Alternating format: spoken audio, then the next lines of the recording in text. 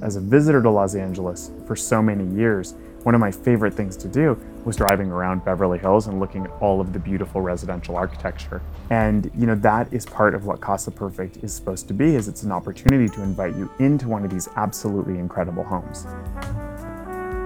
Casa Perfect is our residential gallery concept, and basically it's an experiential environment located inside of a beautiful historical residence where we exhibit and showcase our program. This particular house, this location, is a home that was built in 1972. It was designed by an architect, Raul Garduno, and he built it for a single family. It is the original estate up here on this particular lot of Truesdale Estates and in Beverly Hills. And what I loved about it was that we are the second occupant of this house. So much of it was in original condition. I think that luxury for me has always been a sense of craftsmanship, and that's what I look for in terms of our programming at the Future Perfect and here at Casa Perfect.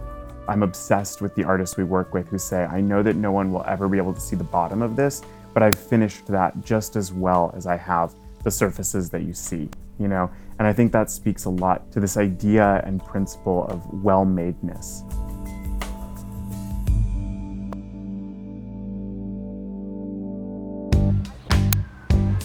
Seeing Beverly Hills not as an icon, but as a place, it completely shifts my perception of what it is. It is also a neighborhood, it is also a community. And living here, it becomes so much more tangible. Within the city, it is still such a small community that when you visit places regularly, you do get to know the people behind the counter, and you start to get that friendly recognition, and it makes you feel at home. I really look at Beverly Hills on the map, and when you kind of draw the map of LA, Beverly Hills really is the center of the city in a lot of ways. And in a way, it's a bit of a hearth. Everyone in LA is very concerned over how long it takes to get everywhere, and people have a threshold as to where they will or won't go. And it tends to be that Beverly Hills is within the threshold. No matter where you are, you're willing to go there. And I notice, you don't really even have to see the city limits of Beverly Hills before you know. You sort of step onto a new type of turf when you come into Beverly Hills. The roads get wider, there's green space, and everything is kind of perfectly kept up.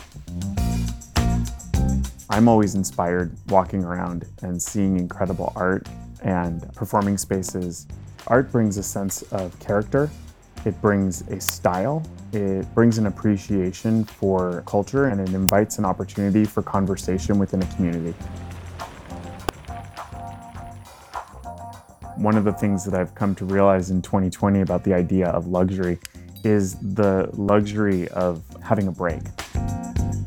And there's been an incredible opportunity to recalibrate, and I hope to carry that forward.